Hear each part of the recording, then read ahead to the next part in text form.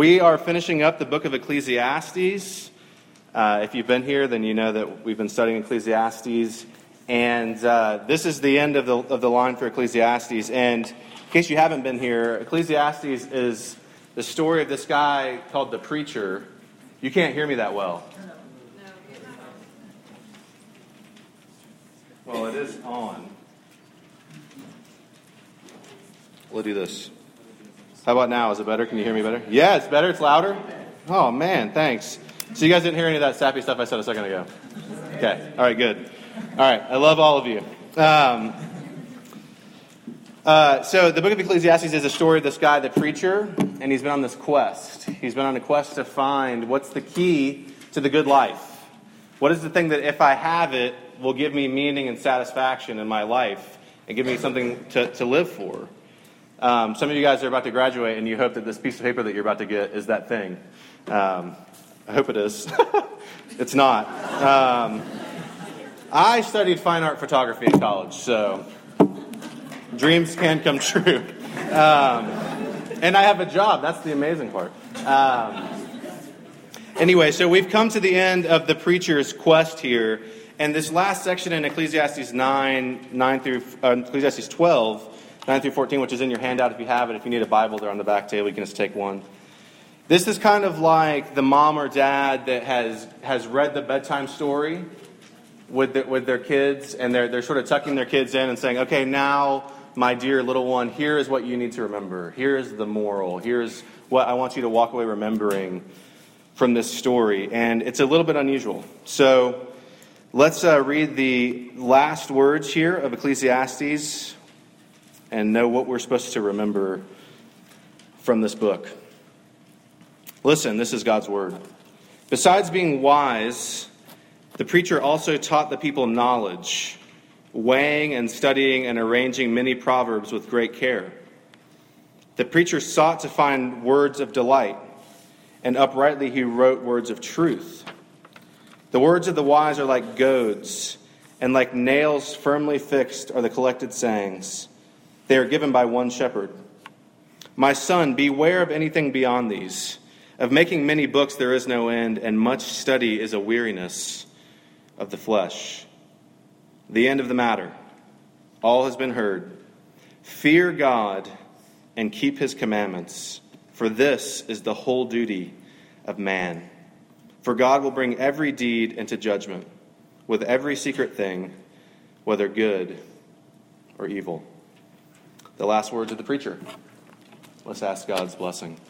Father, we're grateful for this servant of yours who has searched high and low for the good life, and at the end has discovered that the only thing that lasts, the only thing that satisfies, the only thing that gives meaning is to fear you. And so, Lord Jesus, we ask that you would reveal yourself to us tonight through your word, that you would show us what it looks like to fear you. We pray in your name, Jesus. Amen. Move this thing up just a little bit more. A lot of people have weird fears. Okay, I don't know what your fear. Natalie Beardsley told me she's afraid of sharks. Okay, which is a legitimate fear because they can eat you.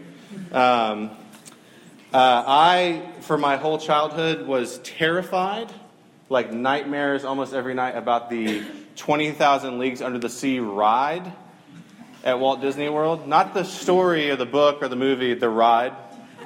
I never rode the 20,000 Leagues Under the Sea ride. I have since watched YouTube videos that shook me to my core of this little submarine ride that goes along. I don't know. It really, like nightmare. I mean, up until adulthood, like Sarah Jane and I were married, and I was still having nightmares about the 20,000 Leagues Under the Sea ride. They've since filled it in and put like some kind of Winnie the Pooh tree attraction on top. So, which is, I feel good about it, but I also feel like I'll never be able to conquer that fear, and that's hard. I'm just afraid of dark water and water things. Like if you're with me at summer conference, like, and we're walking on the beach and it's nighttime, and you're a guy, then I will be very far from the water because the whole idea just kind of freaks me out. Dark water, like the ocean scares people that have control issues, right? Because you can't control the ocean. My daughter is as afraid as I was of the 20,000 Leagues Under the Sea ride of skunks. And like we were at Grandfather Mountain on Saturday, and she was like looking at all these like stuffed things like bears and like really like terrifying things, like bears and like eagles, and I was like, look at this skunk, and she was just like, so she just backed away from the skunk. Because my mother-in-law one time came to town and was talking about that there was this skunk in their yard, and so Georgia, she's 4, she's like, well, what's a skunk? And my mother-in-law told her it's just a creature, okay? And in her mind, the category for creature is, there's an M83 album cover that has it's like scary looking like monster on it. And she saw it on Pandora one time and she said, what's that? And so we said, it's a creature. And so my mother-in-law says, this is a creature. She says, well, what is it like? She said, it's got black fur. And she's like, okay. And she said, are they only in Pennsylvania where she lives? She's like, oh, no, they're everywhere. And she was like, well, I haven't seen one. She's like, oh, they usually only come out at night. And so now whenever I put Georgia down for bed, I have to close the blind, and she goes, can the skunks still see me? She is terrified of skunks. And so we come, she's racked with fear about skunks. We come to the end of this book, and the preacher has looked at everything. He's looked at wealth, he's looked at prestige, at work, at wisdom, at pleasure, at sex, alcohol, all these things, and said, can they give me pleasure? Can they give me satisfaction, lasting satisfaction? And at the end he says, this is all that's left. This is the key to the good life. Fear God. And is he telling us to be afraid of God? Like that, like the way that she's afraid of a skunk. And if not, what is he trying to teach us? So there's an outline on your handout. The fear of God does 3 things for us. It confronts us, it comforts us, and it centers us. So the fear of God confronts us. So if you look in your passage there on your handout, I have it here. I'll just put it here so I'll know where we are. And look at the very end of your passage. He says, fear God and keep his commandments. Why? Because God is going to bring every deed into judgment with every secret thing, whether good or evil. We're being told to fear God because God is going to judge us. Okay? God is going to take everything we've done, every secret thing, the quiet things that no one ever knows, all of our thoughts, every hidden thing, everything you've muttered under your breath, and he's going to judge it. And nothing is going to be hidden from him. Nothing that you've done or said can be hidden from him. And this isn't just like a way to scare you. This isn't like a fire and brimstone thing. This is merely an acknowledgement that for a time, God has allowed the pain and oppression and injustice and corruption that we have brought on the earth into his perfect world. He's allowed that for a time. And has even used it in some ways for good. But that time is coming to an end. He's going to put everything right. He's going to bring justice in the world. He is going to judge everything. And if we'll let it be, that's really good news. One of my favorite things about Appalachian is that so many of you are so passionate about justice issues, okay? And it gives me a lot of joy to see that happening because God loves justice. He's actually more committed to bringing justice on the world than we are.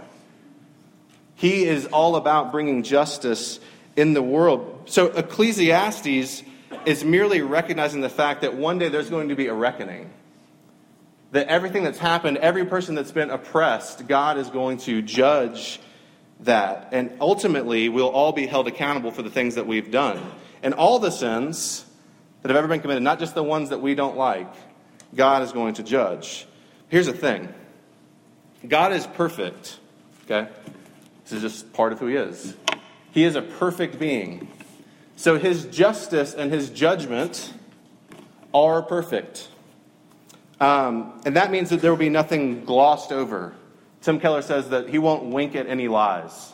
Okay? Even the smallest thing, God will not pass it over.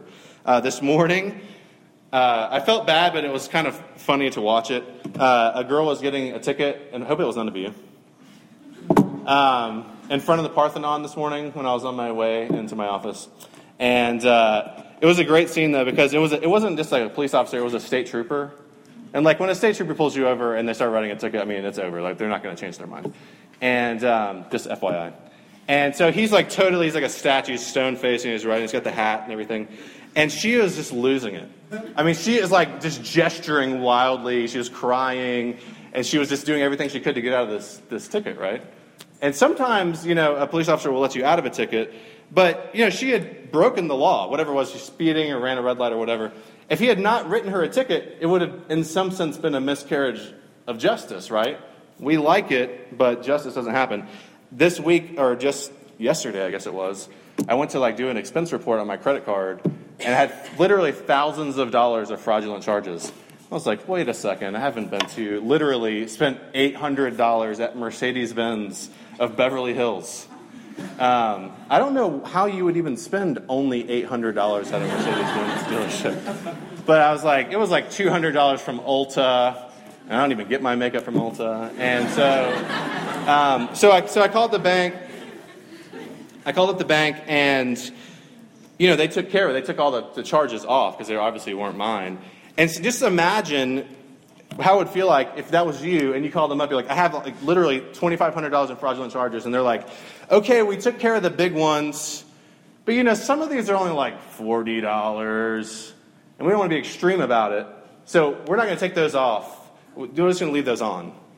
That's not okay. Right? Because I still have to pay for that. Right? That would not be just. And if God is going to make the world perfect again, a place that's ultimately good and fully good, then all evil must be vanquished from the world. Okay?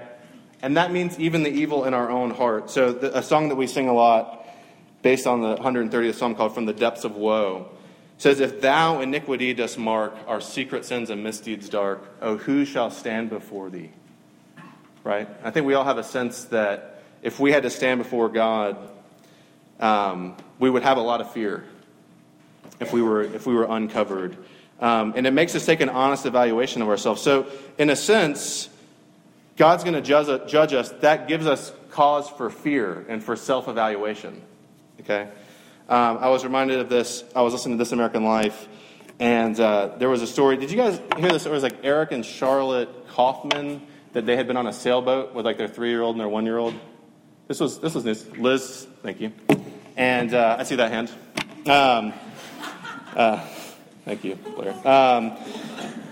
They went sailing. They had a 3-year-old and a 1-year-old, and their 1-year-old got really sick, and their satellite phone broke, and their radio broke, and they were in these crazy waves. They were sailing around the world. They said that whenever a wave hit the boat, it was like a car crash. They went up. So the mast, is that what it's called? The part that goes along the bottom of the sail? What's that part called? The boom, thank you. The boom went over into the water, and apparently that's really bad, because when the boom goes in the water, when it pulls back up, it creates huge force. Anyway, it cracked the boat. Okay, the boat's filling. They're literally in the middle of the Pacific Ocean. And at that moment, unless they are rescued, the ocean is going to win. Okay? The immensity of the thing, they are literally powerless to do anything about it. And when we come before God and we recognize that we are not perfect and that there are issues of sin in our heart, we're not going to win against that immense of a force, of a perfect justice, of a just God. So in a sense, we are afraid. There's reason to be afraid. I don't want us to just skip over the fact that should make us afraid. But the Bible doesn't leave us there. It doesn't leave us in that kind of fear. That's not what the Bible means when it says we should fear God. Because fear of God confronts, but also comforts us. That's the second point there on your handout. Look on the passage, verse 11 there. The words of the wise are like goads. It's a weird word. A goad was a long, pointy stick. Okay? All right, next point. A goad is a long pointy stick. So if you were driving a team of oxen and they were plowing up a field, maybe you use this pointy stick to keep them going the way that you wanted them to go, right? If they started getting out of line, you poked them and they went back to where they were going. So these words are like things that keep us going the right way, that keep us on track. But what is really interesting, he says they are given by one shepherd. These words from God are not just words from a judge. They're words from a shepherd. Our God is a shepherd. Now, Solomon, who is the person that most likely wrote this book, he knew what shepherds were like because his father was David, and David was a shepherd. Okay, David's the one that wrote about God being a shepherd, Psalm 23. But we actually know better than Solomon what God means when he calls himself a shepherd. Because in John chapter 10, Jesus tells us that he is a shepherd. He says, I am the good shepherd. The good shepherd lays down his life for the sheep. Jesus says, I came that they, my sheep, may have life and have it abundantly. He says he knows them, they know him, and that if one of his sheep goes astray, he goes and finds it. Whatever cost to himself, he goes, he finds it, he rescues it, he places it on his shoulder, and he brings it back to health and happiness and safety. For the judge, so Jesus is the shepherd. Jesus is the rescue that we have from the inevitability of being wiped away by God's judgment. Because what Jesus does, he says, that sin is in your heart. God is going to destroy that sin because he needs to make his world beautiful and perfect again. If he destroys that sin, he's going to wipe you out. So Jesus takes that sin and places it on himself. And then he gives us everything he has that's good and perfect and beautiful so that we can be spared from that. Because look, we fear God, we're afraid of him in the sense of being judged. But when we know that Jesus will accept us, it changes our fear a bit. Because look, my children are terrified of thunderstorms. Okay, when it's some of you guys might be afraid of thunderstorms. I heard Jana say, so she's afraid of thunderstorms. They're terrified of thunderstorms, okay? And a thunderstorm is an amazing, powerful thing that you cannot control. Okay, I'm afraid of the ocean, okay? The ocean is an amazing, huge, awful, immense, powerful thing. And yes, they're beautiful and huge and out of our control, okay? And in that sense, they tell us something about God. Because God is beautiful and immense and we cannot control him. He's not a person that we can control. But our fears don't draw near to us like a shepherd. Our fears don't know our name and promise to care for us and rescue us and bring us to health. And Jesus, the good shepherd and the judge of the world, promises to rescue us, to care for us, to know our name, and to rescue us from God's just wrath. He makes that promise for us because the judge is a shepherd and the shepherd is a judge. Because Jesus says in John chapter 5, God the Father doesn't judge anyone. He's given all judgment to the Son. And the one that's coming in judgment is that shepherd who's good and true. And so it's inevitable that if we fear God, and that's his character, that we won't be afraid, we won't serve him in fear, we won't run away from him, that we'll hold him in awe and wonder, that we'll see him in reverence and find him amazing, more amazing than anything else. And that means that we will keep his commandments. If you look in verse 13, he says, look, the end of the matter, all has been heard, fear God and keep his commandments. All that means is that if Jesus is your shepherd, and he shows you a way to go, that you follow it. Because he's good. And he's leading you to a green pasture. He's leading you to a cool, still water. And he shepherds us away from futility and vanity and brings us into rest. What is it, because I don't know, what is it that keeps you from obeying God? I mean, it could be a thousand different ways. I mean, think about it. There are at least a dozen ways that any of us can come up with right now. Maybe you're just like, this whole thing, I'm not sure about it. I'm just keeping this Jesus thing to the side. I'm showing up, but I'm just not really ready to step over there. Or maybe there's some area in your life where you're just like, I'm just not willing to obey God here. Why is that? I don't know why we always do that, but I do know this. That where Jesus wants to take us is better and truer and more satisfying than the vanity that we chase on our own. I mean, there's nothing, not pleasure or wealth or your degree or superficial religious practice or youth, nothing that's substantial enough for you to give your life to, but fearing God and knowing Jesus. And our last point there is that the fear of God centers us. It's that thing that can be that center point. And this isn't even really so much a point as much as it is a final word. Everything that the preacher explored turned out to be vanity, okay? If you were here each week, we walked through them one by one. At the end of it, he said it's vanity. It's a vapor. It's a mist. You're seeking pleasure because you think that's going to fulfill you. And when you get it, it's going to be gone. You'll be grasping for it. And when you wake up in the morning and you're in that strange bed, you'll be grasping for something that's not there when your head is pounding. Or when you get all A's forever and then you graduate and you can't get a job. Or no one asks you what your GPA was. It's just not going to fulfill you. It's going to be a vapor. You're going to be the person that's out on Sanford Mall, like I said before, with a mason jar trying to catch the wind. And it's not going to be there. It's impossible. And if you want to keep asking the questions that he's asking, there's no end to it. In verse 12 he says, look, of making many books there's no end, and much study is a weariness of the flesh. Some of you guys love the question, but there's a solid answer in this passage that you're afraid of. C.S. Lewis, in his book, The Great Divorce, he talks about heaven. And there's this one guy that is really poignant. He's the guy that likes to debate and learn, okay? And he's come up from hell. It's like a day trip from hell to visit heaven, what heaven's like. And one of these guys in heaven who's shining and bright, he goes to him and he's talking to him and he's saying, oh, in there will be all kinds of debate, right? And open-mindedness and all this. And the guy from heaven says, no, there's no questions here. There's only answers.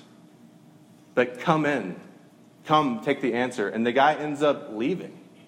He's angry. No, I must be able to have an open mind and an open heart. There should be open inquiry. And he leaves to go back to a discussion group that he's late for in hell. Because he doesn't want the answers.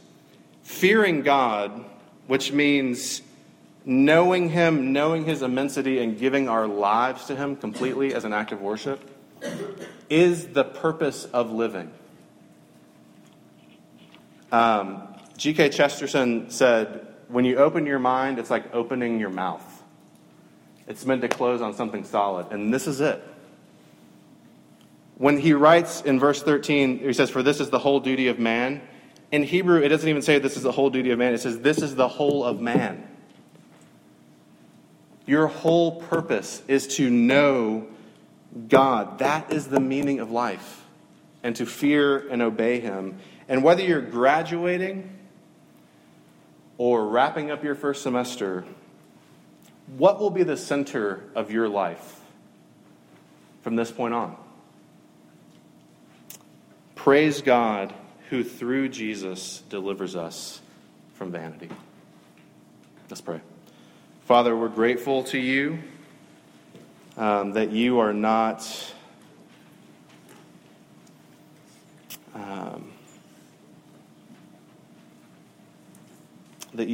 going to leave us without a way of escape. Thank you, Jesus, that you said whoever trusts you will not see judgment, but will have everlasting life. We ask a lot of questions. Lord, would you give us the courage to trust you for the answers? I thank you for these friends. I thank you for the privilege of knowing them. And Lord, we thank you for the privilege that you want to be known by them. Lord, would you bless them as they go from this place, as they finish their finals? Would you help them to do their work unto you? And Lord, as they leave this place, would you give them a sense of your presence, of your smile, of your acceptance, and of your purpose, Lord? Would we fear you all the days of our life, we pray. In Jesus' name, amen.